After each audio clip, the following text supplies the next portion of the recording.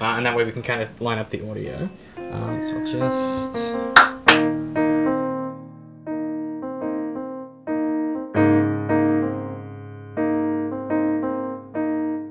Hey guys, welcome back to the Arthritis Podcast, official podcast of Digital and Creative Media Works, where each week we take some from pop culture and try to break it down to better understand it. My name is David. Hello. Your name is... I hate it when you do that every fucking time, man. And this week is a bit special. It's a bit different. We have a special guest on. Hi, my name is Danielle, and I'm from Level Story Magazine. And so Level Story Magazine, for those of you who aren't aware, what's your elevator pitch that you give to people about the magazine? Usually, it's a digital magazine that seeks to understand, critique, and celebrate the stories told in video games. Very succinct. I would have absolutely screwed that up. Well done. Yeah, it's that usually you get to the last bit of the sentence. You're like, how do I end this normally? Every now and then I describe Art for Artists as a podcast, and then I say the word podcast and stop. Yeah. And I'm like, oh, wait. Like, that's it, yeah. Yeah. Excellent. And the reason that we've got you on is sort of twofold, I guess. We cover stuff in a similar way, I suppose, where we kind of dive into stuff into some depth, but also we're big fans of video games. And your most recent issue of the magazine, issue number 2, covered a game that we're both big fans of, that we've kind of been itching to get back into. And we'll get into it when we sort of do our roundtable, but it's also something that has a bit of history for our company. And the reason for that is that you covered Firewatch in issue 2 in what I was impressed by, just great depth and breadth. Really, really interesting coverage on that. For those of you who don't know, Firewatch is an adventure game developed by Campo Santo and published in partnership with Panic. The game was originally released back in February 2016 and centers on the story of Henry and his brief stint as a fire lookout in the Shoshone National Forest. Before we get into the summary, let's just do a quick roundtable. What did you guys think this time, and what's your kind of history and experience with this game? We'll start with you, Ben. We played this game. This was like the first game we did like a Let's Play of. It's the first game we technically made content of together. So like, when it came out in 2016, we were like, we gotta play Firewatch. It's like up our alley. And we spent like one evening playing the entire game. Yeah, we sat down with some beers and we played the whole game. Yeah. And then we recorded the whole thing. And we pretty much did the exact same thing last week. Yeah. We just sat down and played through the whole game again. Because we were like, we could power through it. We kind of rushed through the second time. Yeah, well, because we knew we had a time limit because it was a work night. But I've always enjoyed Firewatch. It's one of those games which is like, it's so relaxing to a certain degree. At least like just walking around, the free roam is fun. Yeah. But yeah, the story it's kind of different. It came out right during that period of time when those kind of games were getting a lot of flack, which I think we're going to get into. Mm-hmm. And like this, it was in a post Dear Esther world, a post Gone Home world. Yep. I played those games and liked them, and everyone's like, oh, Firewatch is just another one of those video games. Right. And I was like, hell yeah. Fucking sign me up. I'm all about it. Yeah, exactly. Kind of a similar experience for me. Danielle, what attracted you to this game? And I guess, what's your history with it? So much so that you were kind of spurred to make a whole magazine about it. Honestly, I was an English major in college, so I read a ton of books, and even though I played a ton of video. Oh yeah. Yeah. And I played a lot of video games too, but not nearly as much. And I was always kind of seeking a game that was a bit slower paced. And I was just kind of like, I guess they just don't exist. And then I heard of Firewatch, and I didn't really keep up with that much in gaming. So I didn't know about Gone Home or Dear Esther at the time. So Firewatch was really my first entry into that. Okay. And I loved it. I've played it, I think, 6 times now. And every time I play it, good for you guys, speeding through it. I can't do it. It takes me forever to play the game usually. I try to speed through it and I end up not. So I don't know what it is. But, yeah, it's definitely a game that contends with your interest. Our speeding through it was very much us being like, we have a limited time frame and we've set ourselves up for failure with our schedules. So it was the usual thing. I had a really weird relationship with this game coming back to it this time versus when we first played it. Because as you said, it was the first thing we made together. Where that was 5 years ago now. How many years? 2016. So 4 years ago. 3 and a bit. I can do math. Again, I have an arts degree. What do you want from me? Definitely coming back to it now. I'm not a completely different person. I'm in such a different spot in my life than I was when I first played it. So it was interesting how differently it hit me. Even that prologue fucking derailed me immediately. Like, I think the whole game was just me curled up in a ball on the couch next to Ben being like, I don't want to do any of this. You spent most of the game just trying to cope with the prologue. Oh, fuck, dude. And every time it would come back, you would just not be okay with it. Yeah, it's agonizing, man. But I think because it hits some emotional beats that are maybe more salient for me now than they were back then. Right. And we'll kind of get into that, and then sort of some of my opinions have changed on the game a little bit in the time since we first played it, but it's not like anything else. Even though it is a bit like, there's other walking simulators, it clearly is trying to do something else entirely.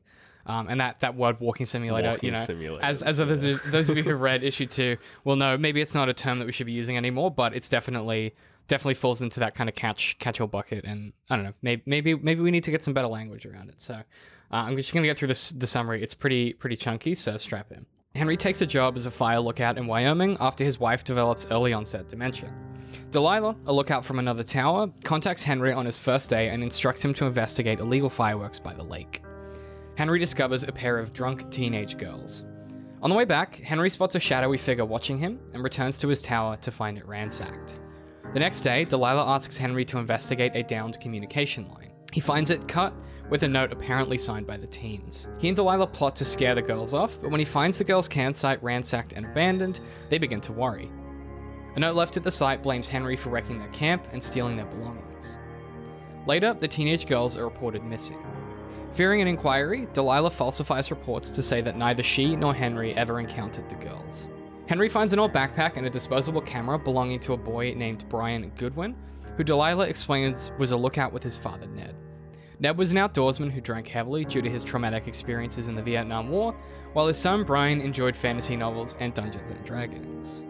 2 or so months after his arrival, Henry discovers a radio and clipboard with transcripts of his conversations with Delilah.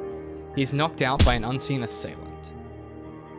Henry investigates, discovering a government research area with surveillance equipment and reports of his dealings with Delilah, and additional details about their personal lives, likely not possibly gained just through their radio conversations. Henry heads back to his tower, and someone destroys the research site. The next morning, Delilah spots someone in Henry's tower, and when he returns to investigate, he discovers a recording with incriminating evidence that implicates he and Delilah in the destruction of the research site.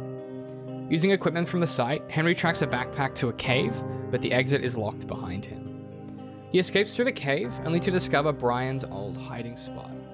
He goes deeper into the cave using climbing equipment left at Brian's camp, and discovers Brian's decomposed body at the bottom of the cavern.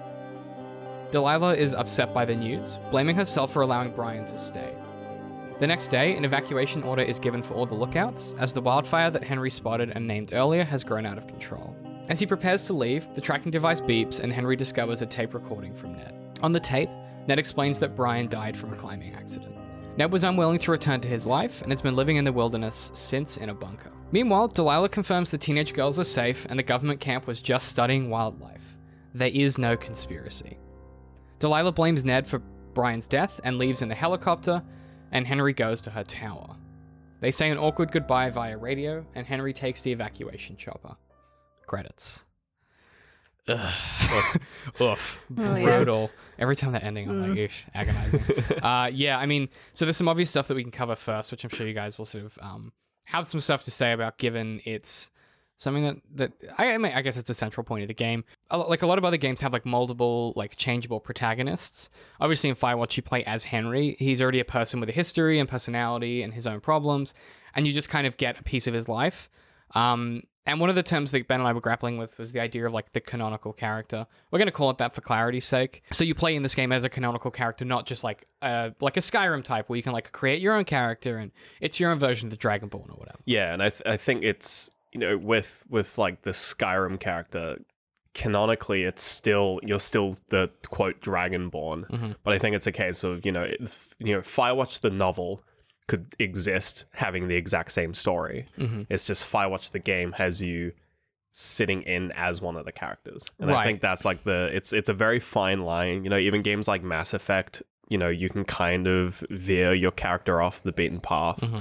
But, with this, it is very much Henry's a dude. There's a story that's laid out. You can there's like little changes you can make here and there, but mm-hmm. you are quite locked in to his character and his personality. Definitely. And you make choices within him, like within the degrees of Henry. There's a quote I'll read in a second that I think perfectly encapsulates it. But I guess what's interesting to me is like, it's kind of, when you play as a character like that, because Henry is kind of this dynamic, like selfish, scared dude who's trying to avoid his problems, it lends the game a certain tone where everything is sort of a distraction from what is actually supposed to be important. And I guess the reason it feels compelling is that the choices tend to be more discrete when there's not a canonical character. So I'm just by way of contrast, Bethesda's Fallout style choices, same with Mass Effect, where it's like in a dialogue tree, you have like an evil choice, a good choice, a sarcastic choice, or a neutral choice. And that's like the extent of the complexity of those decisions. And same thing with like Megaton, for instance, right? In Fallout 3, do you want to blow up Megaton, a town you don't really know, for a rich evil dude, or do you not want to do that? Like, you're either a moral paragon or you're the evilest man that's ever lived. I think Firewatch's choices are far less discreet, and they mirror like a bit more like real life, where there's no centralized morality. You just are Henry, who's kind of a shitty dude sometimes, trying to make the best of it. So I'll read this quote from Olivia White, and I'll see what you guys think. Quote, "I'm so accustomed to games either offering myriad choice or no choice at all that it was momentarily jarring to be asked to dictate events within the limited degrees of Henry. Some were innocuous, such as choosing to own a big or small dog. Others were life-changing. About halfway through the prologue, you're asked about how you respond to Henry's wife Jules being offered a job in a place to which you would not like to move. Both options are inherently selfish. I could either dissuade my wife from taking her dream job, or I can insist that she commutes. There was no option to behave selflessly, to move with her. And this bothered me." End quote. Is that something that, because I'm knowing the magazine, Danielle, you wrote a bit about the prologue. That element of choosing within Henry, is that something that attracts you to the game in a way that maybe other kind of story-based games doesn't? You know, it's funny, when I first played, it actually caught me off guard, to be honest, because I did think to myself, oh, wow, I don't want to choose either choice, but okay, I guess I'll go with that. And I think that's ultimately what is so appealing about the game, that it does put you in this mindset of the character of Henry and sort of force you to play him versus playing a character of your own imagination. And so I think that is definitely appealing, and especially for a narrative game. And I'd be interested if more games could do that in the future, to be honest. Right. Because I think what it does, or at least in my experience, is it engenders a certain empathy that I think other stories don't. Because say you were playing this game and it was like, okay, well, you play within as that Olivia White points out brilliantly, that like the limited degrees of Henry. Whatever you're doing, you have to empathize with Henry's perspective and what he wants and needs.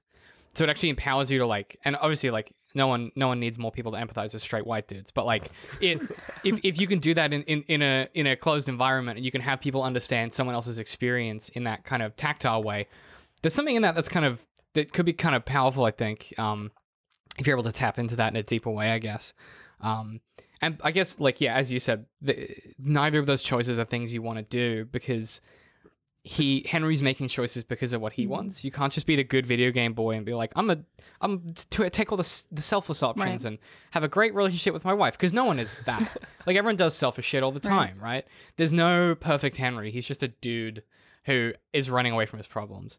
And I guess that's kind of gets to what I wanted to talk about for the meat of this, which is the idea of like the gameplay and the narrative and this weird mirror thing that's happening, which might be one of my reachier readings, possibly, but I'm interested to see what you guys think. So obviously, you know, and as we discovered this time, Henry's, the game sets it up pretty neatly. Henry's running away from his sick wife, more or less, but the game is really aware of that. So there are some choices that we made this time in our playthrough, because this playthrough we kind of went like full Gamer Boy. Like we would try towards the end we really tried to like get the good, we were like really pushing for that good ending, going down all the I'm gonna do this one because that's the one that gets me with Delilah. Exactly. And it's like, nah. We leaned into like that. Yeah, we lent into it. Yeah, and to try and see if the game pushed back at all. And what we discovered is how scathing the game is with those decisions that you make. Yeah. Yeah.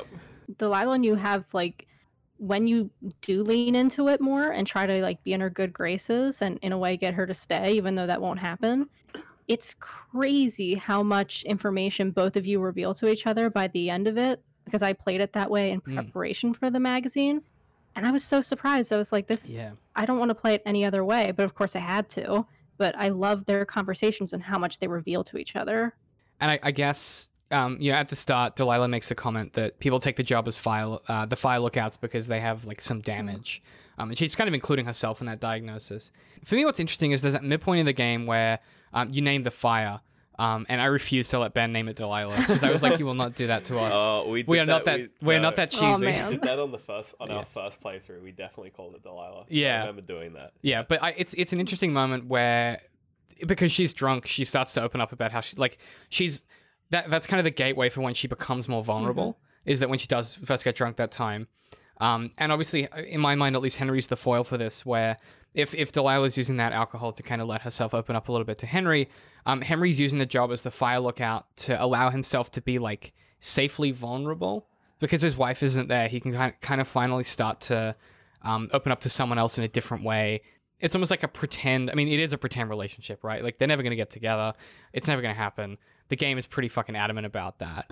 But it in a way, like Henry avoids his real problems and gives himself permission to explore his vulnerability. And eventually, obviously, the game gets back to the fact that he has to then face his wife, right? But the gameplay does the same thing, I think, for the player. By not having any combat mechanics or complicated puzzles, you like, in my mind at least, it's like a break from games, in inverted commas. Like, it's not really a game.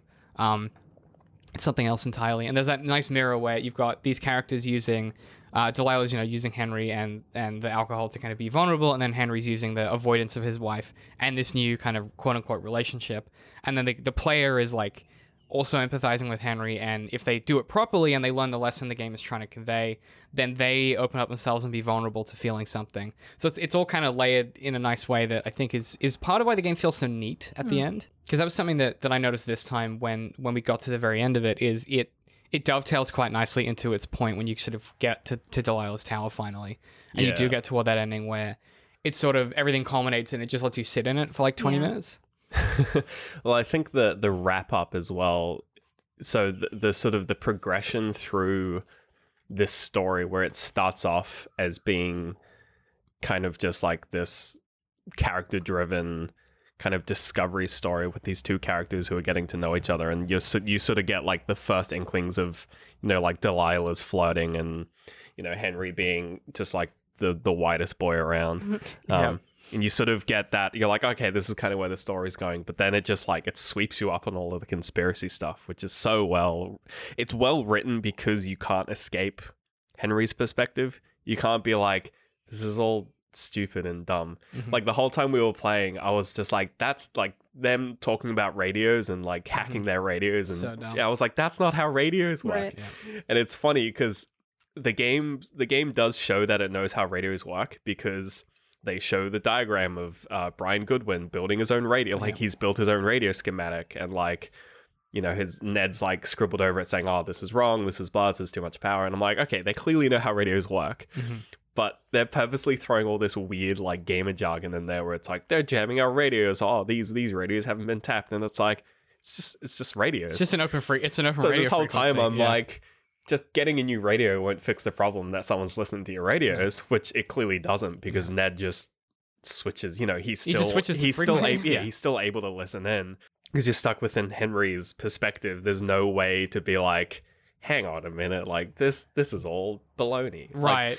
It sweeps you up in it. Yeah, so because of that, it sweeps you up, and you kind of the relationship between Henry and Delilah changes and becomes more of this like sort of survival situation where they're both trying to just not, I don't know, get done by the boogeyman. It's like that shared trauma kind of. So then when you get to the end, and it's like, all right, let's go back to like the whole thing where like we're together, and it's like no, you don't want that. No, we've kind of been through enough.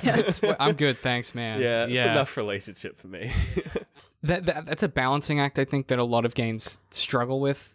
Obviously, the best tension in stories when it comes to romance is the will they, won't they. The minute they will, it gets really boring really quickly if you're not a really talented writer. You just got to close it off there. Yeah. Like probably the one good example of when it can be done really well is when a show is aware that that putting those characters together needs to happen for a really good reason. So like I think one of the best TV relationships is in Brooklyn Nine-Nine, the relationship between Jake and Amy, two of the main characters, which they use to tell better stories. They don't just put them together and go, and now they're a couple. They put them together and they keep leveraging that to tell funnier jokes and better stories and more engaging stories. Whereas I think sometimes what can happen is the will they won't they is always the focus of the writing, because it's the interesting tension that when they will or they won't, you kind of don't care. Like at the end of this, if she'd been like, yeah, let's do it, you'd be like, oh, well, the game's over now, so what's the fucking point of that? I mean, I can imagine an alternate ending where she's like, yeah, absolutely, let's meet up. And then there's an epilogue. Like, what the fuck would that look like? It'd be so weird. It wouldn't suit the game at all. But then what you could do if you were really going to overwrite it is you would then have you'd have a text-based epilogue about your relationship with Delilah. And that, you could imagine them really overstepping and trying to facilitate that. And I think it would just lose such clarity of what they were going for. Well, think about it too. Like, think about the classic Ross and Rachel from Friends. Oh gosh, like, it's pretty bad, and it carries to. I mean, not that the show was necessarily good to begin with, but at least the relationship had something in the beginning, and it just keeps going. I mean, 10 seasons. Enough is enough, and they just carry it out so long. This game actually understands what it's doing. I feel like with the characters and their relationships, it's like the Graduate of video games. Yes. It's just like this whole like will they want they, and then it ends and you're just like, well, that's not what I wanted. Actually, it's weird that you mentioned The Graduate. That came up in my research when I was looking at some of the narrative structure of this game. Really? Because The Graduate does an interesting similar like stylistic swap with its graphology, where you start the game as like this, like it like pitches you as like this one thing where it's like, oh, you're going to be looking at fires, and we even talked about it when we were playing it this time. Oh yeah. Where like she's like, look at the table, the doohickeys, this is how you're going to look for fires, and you never use it. You never use it. Same with the fishing pole and stuff. The fishing pole is my favorite part of the game. You just never use spawn it with a fishing pole, and you're like, oh, we're gonna do some fishing, and there's an option to put it away, and if you put it away, gone forever. you never see it again. It's gone forever. So like in stylistics, that's like graphology, where like you're switching up the structure of the text you're working with on a line level basis. And one of the things The Graduate does that's really, really interesting is it does that exact same thing in the screenplay, where I don't know how well you guys remember The Graduate, but the scene where the girlfriend works out that it was the mother's the older woman, where they're standing really close. I think it's like in the bedroom or something, and the mother's like looking through the crack in the door. Yeah. And it's this really tense moment where a really bad writer would have written a scene where he goes, "It was your mother that I was sleeping with," but instead she's like, "What is it?" He's like, "I have to tell you something." She's like, "What is it?" And then the girl, I'm not gonna remember her name. I forget. Yeah. But she makes eye contact with her mother, looks back at him, and just goes, "Oh no!" And it's this unspoken, really clever tension where the audience suddenly knows what's happened, and it completely changes the structure of the screenplay from there. Because then it's about the fallout of that, rather than the tension building up to it was, will she find out? Won't she find out? Will they be together? Won't they be together? He's so in love with this girl. What's going to happen? And I feel like Firewatch is basically the same script structure, where it's that right up until the end point. They use the conspiracy theory is in place of the sleeping with the older woman, that tension of her being like, I'll destroy you if you tell her, like if you don't break up with my daughter, all that stuff, that kind of conspiracy element. Yeah. But ultimately that's not the stuff that matters. What matters is their relationships and the fact that he's avoiding going back to college. Like, it's that kind of same thing. So weirdly similar structure. Yeah, it just came from my research. Interesting you mentioned it. Just a fun little tidbit there. I guess we should talk about the ending. Oh gosh. Look, if you're listening to this and you hated the ending, that's totally fine. I apologize. I'm probably gonna imply that you're an idiot at some point, so just bear that in mind. Oh, no. Yeah, I apologize. I always make an ass of myself when I say shit like this, but anger a bunch of people. Yeah, so I apologize. Don't at me. Don't email me. Thank you. If you disagree, politely send me an email if you do genuinely think the ending's bad. I would love to hear why. Just if you could not include a death threat, that would be aces, because that did happen last time. Danielle, you have an article in the magazine, Intentional Climax. I just wanted to give like a quick overview of that and then get your thoughts on the ending in general, and then we might kind of dig into it. So obviously you talked about the fact that the game leads the player to believe there's the big government conspiracy, as we've discussed. And it's like this huge distraction from both them doing their jobs as fire lookouts and also him dealing with his wife and Delilah bothering to mature at all. And a lot of players expect Henry and Delilah to get together at the end.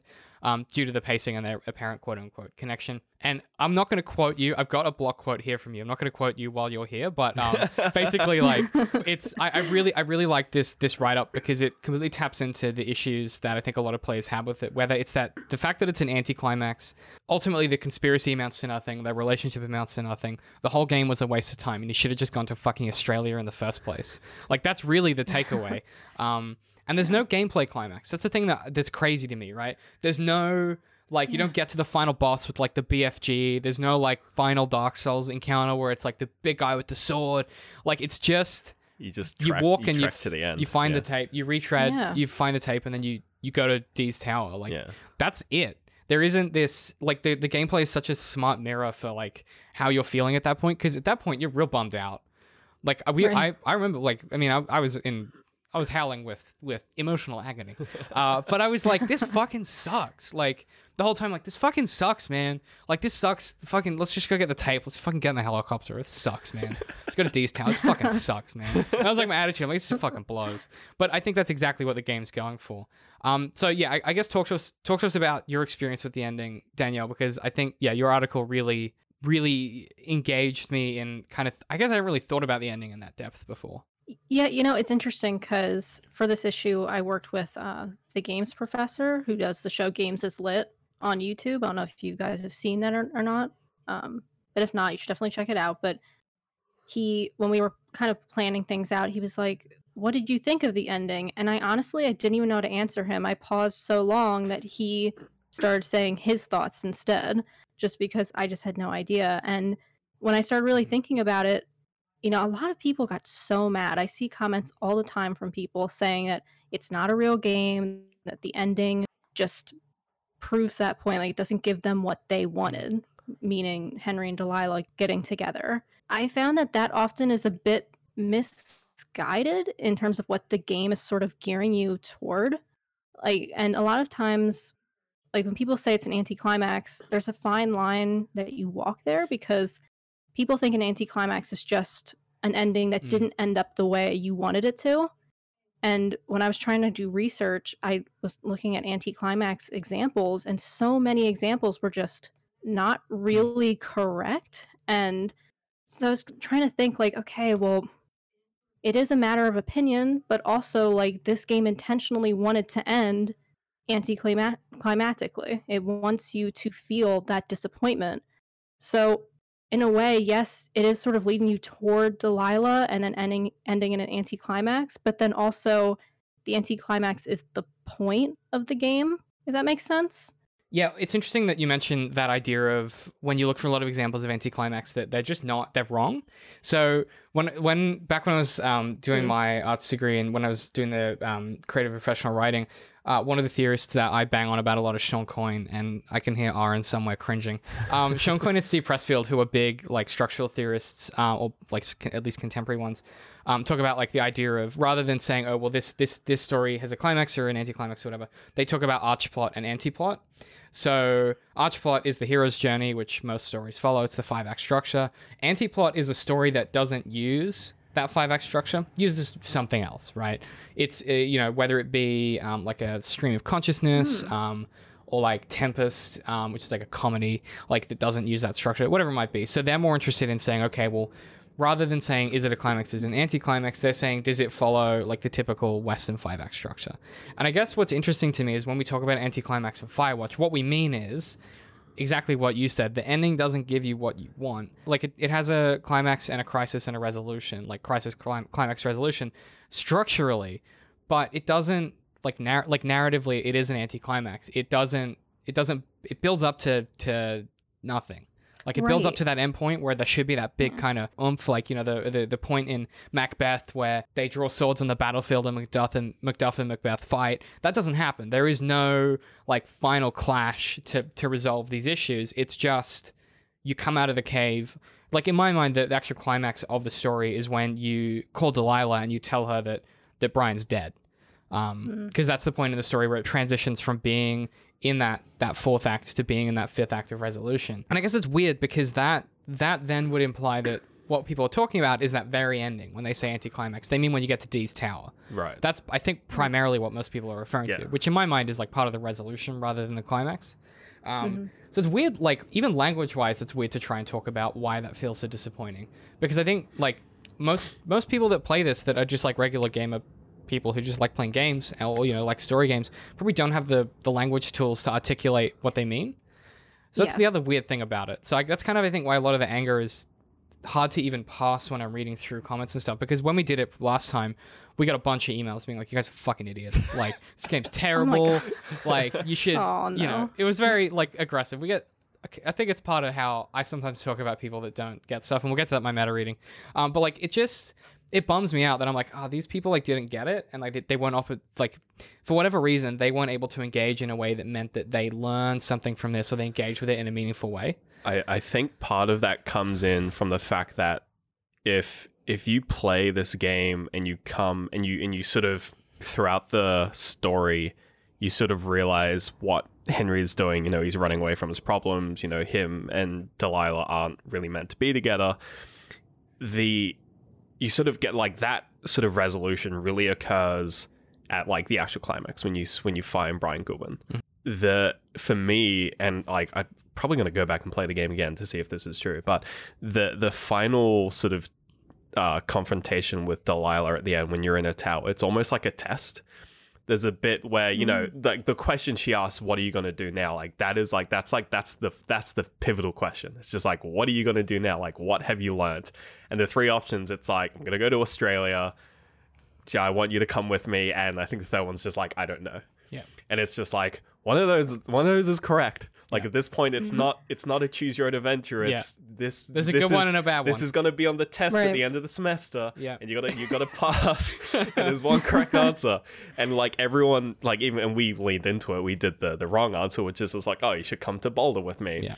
And Delilah speaks like to the audience. She's just like, that's not going to happen. Yeah. Like, no, you got wrong. F on the test. She even says, come back next she even semester. says you don't want that. Yeah. Yeah. And you're just like, yeah. Yeah, it's such a, and I gotta go find a playthrough where someone's actually done the right thing and said, I'm gonna go to Australia or I'm gonna go to Julia, because I feel like, and again, I don't actually know the dialogue because I haven't played it this way, but from Delilah's response to if you say, hey, come with me to Boulder, her response to you saying, yeah, I should go to Julia, she'd be like, yeah. Yeah, you should. You should. That's I imagine. Right. Like, she knows the answer. She knows what you should be doing. She's just testing you to see whether you know what you're doing. Like, not as Delilah, but as just sort of the narrative, ethereal, narrative god, which is just like, what have you learned? And you're like, I've learned nothing. I learned nothing. Wrong. And the game's like, you're an idiot. You're like, oh, hey, this game's bad. One out of 5 stars on Steam. Well, and what you said earlier about like gamers might not have the language to explain why they're feeling the way they're feeling, you know, I think that makes total sense, especially because most games, they don't work like Firewatch at all. And so what they're expecting isn't what they got. And so they just don't know how to grapple with it. And there's a lot of anger apparently involved because people really hate this game. It's weird. It's weird too. I was thinking about it when I was reading through. I can't think of which article it was. It might have been the feminism one that you read about Delilah, which, by the way, that blew my fucking mind. I messaged Ben. I'm like, dude, you have to fucking read this. It's crazy, man. Because like, it's just like I haven't read anything through like a feminist lens in a while, and I was like, Yost, this is fucking cool. But, like, I'd never thought about the fact that you have like you literally don't know what she looks like. Yeah. So all of her traits have to not be visual. Yeah. So I'm like, this is a game that could have theoretically taught people to value people by personality and relationships rather than like physical appearance. And I'm like, that's fucking wild. Right. That a video game can do that. That blew my mind. Super crazy. But one of the elements of that is maybe that's why people were so angry, is because it is like you form like an emotion, like if you get emotionally invested in Delilah, that's like a genuine emotional connection. Well, yeah, like a lot of people, the climax, the anti-climax for them is just like, I wanted to see Delilah, and you're like, too bad. Yeah, and I guess like that for me, if you're talking about people that, like the kind of people that wrote us death threats or that got really upset by it, probably the kind of people that if you think about it, aren't used to engaging on that level of like emotion. Like normally they're like, I want to, like, I like Lydia because she looks pretty or whatever. Like I'm thinking about Skyrim in particular. like all the Back to Skyrim. Back to Skyrim. Because when isn't it? It's that or Dark Souls, man. You know how it is. And I guess like the fact that they were emotionally invested might mean that's why they were so much angrier this time, rather than just I couldn't bone the hot girl in the game. Now it's like that meant something. So but they like, you know what I mean? There's something different about it. There's an added layer of emotional connection to that character. Just kind of, maybe that's why people were so angry about it. Yeah, and the only characters you actually see are you, because you take a photo yourself, and Brian and Ned. Like, they're the only people you actually see, like, what they actually look like. Every other character, including all the female characters in this game, they're just voices. So that it's kind of, it's pulling them away. So you can't physically make a choice based on like physical appearance. You have to make it based on what like internal aspects of Henry as a character. And you get a bit of dialogue from Julia during that weird dream sequence, but apart from that, she's just this problem that you have made aware of because of the prologue, and now it's like, all right, deal with this. I guess that prompts me to wonder too, and I'll get to my meta reading in a second, which I've titled Crazily, which we'll get to. I guess the other thing is like, is it the case, and maybe you could speak to this more, Danielle, because again, we're just two dudes, of boys. you know, a bunch of boys over here. Is it with Delilah as a character? Because it's in my mind, at least from a writing perspective and stylistically, going back through it this time, I noticed how interestingly selfish she is. Same with Henry. Like they both have like, it's kind of why they connect, is they both just really want to feel good about this interaction they have with each other. And there's an element to it where like I can see her closing off almost in real time in the script as he's opening up, and then they kind of they're vulnerable to each other, but she's still kind of reserved in a weird way. If this was a real relationship, he's the kind of person who would be totally open and vulnerable to it at the end of this game, not at the start, but at the end of this game, possibly, right? For better or worse, she'd still be in a place where she would start the relationship and it'd be fine, but then like she might just like get in an Uber and go home at like 2 a.m. without telling him. Like that's the kind of like there's still that distance between them. So I wonder thinking about this ending and this character, if when I was picking up on it this time, I felt less disappointed because I could kind of sense that it was never going to work. It's hard to say because like my reaction was so kind of clouded by sort of still wanting to meet Delilah, even though it's not where the game is going to lead, and it shouldn't.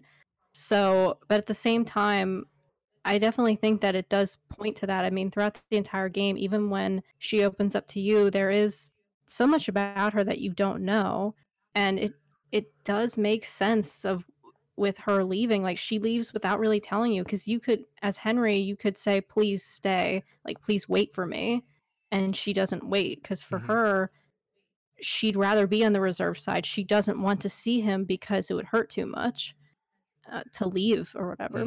So I definitely think that's an interesting reading of it, and probably intended by the developers. I mean, they seem to really have a good understanding of how the story would play out and how people would interpret it. So I would imagine that was definitely on their minds. It really feels like they tapped into something in that character where she's just like, I think you're totally right. It's the minute that she stays behind, she's suddenly opening herself up to a world of pain. Also the good stuff too, right? That vulnerability. That's the thing about being vulnerable in general and in relationships, is like it comes with the good stuff, but also the bad, scary stuff too. But that's kind of the fun aspect of it, and you have to be open to that. And by the end of this game, Henry is, right? He's ready theoretically to go and deal with Julia and to potentially, start this new relationship, knowing that one is effectively over, right? With Jules. Whereas Delilah like hasn't changed throughout the game. She's remained static. She isn't our protagonist. She has remained the same. She doesn't really have a journey throughout this game.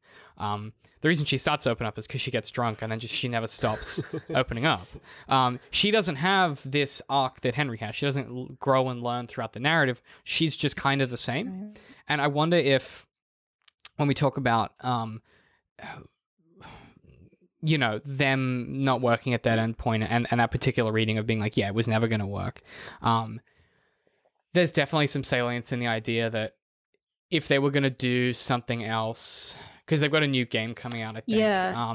If they were going to do, a different kind of story, I don't think it could be a romance. I don't know. Like, I know there's a female character, but I think it's first person, so I don't know the sex of the other character. So, but then again, it shouldn't matter. But my point being that I can't see them doing a romance again. Let's put it that way. To try something new. That's the one that looks really buck wild, right? Yeah, that's the one with like it's like photo. It's about photography. I think. Yeah. Yeah, that's right. I guess I want to power through my meta reading. We've covered most of it, but I just wanted to. Sometimes I'm going to make notes. I don't know what the hell I'm thinking. So my meta reading, Electric Boogaloo 2, Firewatch ends well, and you're all big man babies, so you don't want to be vulnerable. What's the title of it?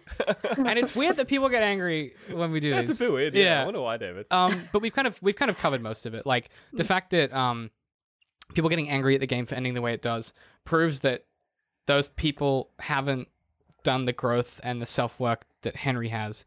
They kind of stick with the Delilah thing of like the easy option of like, I'm the same and it sucks that she didn't stay. Like that kind of thing. Whereas Henry learns that he needs to face his problems and be vulnerable to the fact that he's been kind of a shitty person.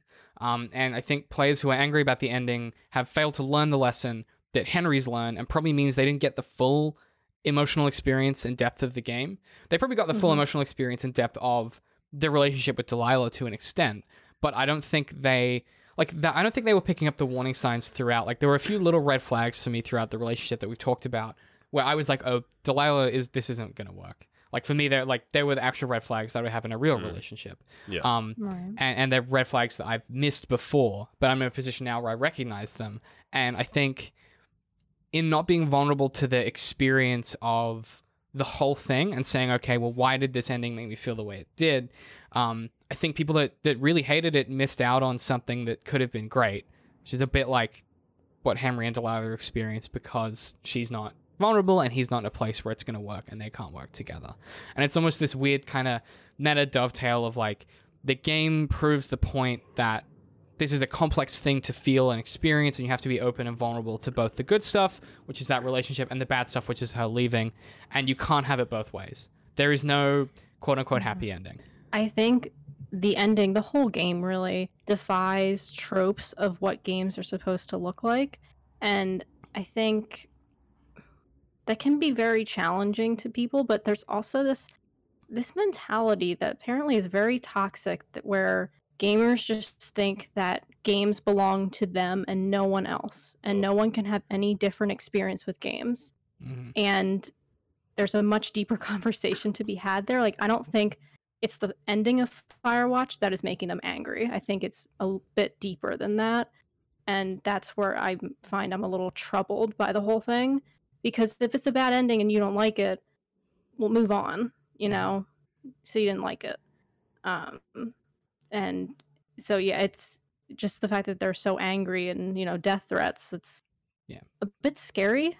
Speaks to a larger problem maybe with that. And we might touch on that in the post show, because we've talked about that before to an extent, particularly when it comes to decisions that companies have been making for diversity and inclusivity, to make sure that when people are playing games, they feel like they're represented.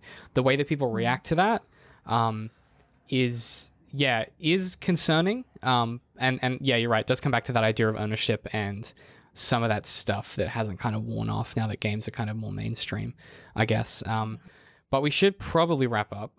Did you guys have any closing thoughts before we kind of wrap up here? Oh man, I don't know. Just this game hurts, man. I like orienteering. This game's a very good orienteering simulator. Yeah, I'm glad you played it, because I'm bad at spatial reasoning. I enjoy that part. The narrative is it's something. Yeah, it's something. What about you, Danielle? I agree. It is something. Every time, like the last time I played, because I think 3 times in preparation for the magazine, which I didn't expect. I thought it would be just like one playthrough. And every single time I found I was just more and more emotionally attached. And I love the game, but as I played, like the more I played it, the more I was like, man, this is just such a good game. Like I don't think I'll ever not love this game. It's definitely a game that it's one of those games I've bought multiple times on multiple platforms. Yeah. As Ben can Yeah. attest. Yeah, there's a few games where I just keep buying them. And I'm like, yeah, like I would play this on the Switch. Buying just games, but it's Yeah. the same one. It's the same one. I own Dark Souls 3 on like every physical media you can buy it on. You've bought Skyrim once a year since release, pretty Yeah. much. Yeah. It's not Oh my important. gosh. On Yeah. average, one version of Skyrim per year. Pretty much. Yeah, actually, yeah, we did It the actually, math. yeah, we did the math. Yeah, I have Darkest Dungeon on everything you can possibly play it on. Yeah. Like there are certain games that attract me in a way that is probably not healthy, but like if I watch is one of those games, like because I have a deep connection with it, and it provides something for me that I can't find elsewhere in general. I'm really glad that we got the opportunity to kind of replay it. For our Patreons, we're going to do the post show after this, and we'll kind of cover some of the more stuff in depth, and also touch on some of the comments from some of the people on our Discord server. Before we get into our plugs, Danielle, did you want to let people know where they can find you? Is there anything you wanted to promote, point them toward? Yeah, I guess the best place for anybody to go who wants to learn more is levelstory.net. And there you can find all links. I'm on Twitter, Facebook. Most of the time, my handles are Level Story Mag, MAG, but occasionally it could just be Level Story. But all links are on there, and you can subscribe to the magazine for free, email updates, and all that fun stuff. And I look forward to the next issue, which hopefully, fingers crossed, will come out at the end of August. I mean, I've recommended it 3 or 4 times throughout, but definitely check out the Firewatch issue. It's some of the pieces in that are really fantastic. I thoroughly enjoyed reading it. Otherwise, Ben, where can people find us? Facebook, At DCMWorks Social. YouTube, YouTube.com/DCMWorks. Twitter, At DCM_works. Patreon. Patreon.com/DCMWorks. We've just launched our Discord server as well. Yes. Which I'm not adding Discord to that list. no, long it's enough. fine. I'm just going to keep saying that at the end. Alright, cool. Which we've been kind of working on doing for ages. We didn't really have a way to facilitate it in a way that we liked, but we've kind of got it running now. And that Adley is kind of in charge of it all. And it's the best place to go for sort of updates. We post what we're covering the following week, so you can leave us comments that we then address in the post show. Otherwise, if you want to support us directly, best way to do it is Patreon. Subscriptions start at $3 a month. You get access to all kinds of behind-the-scenes content. Our post show, which we're about to do, so if you want to hear that, it's the only way to hear it at the moment. And, you know, an extra bit of content of us in your lives ain't a bad thing, if you ask me.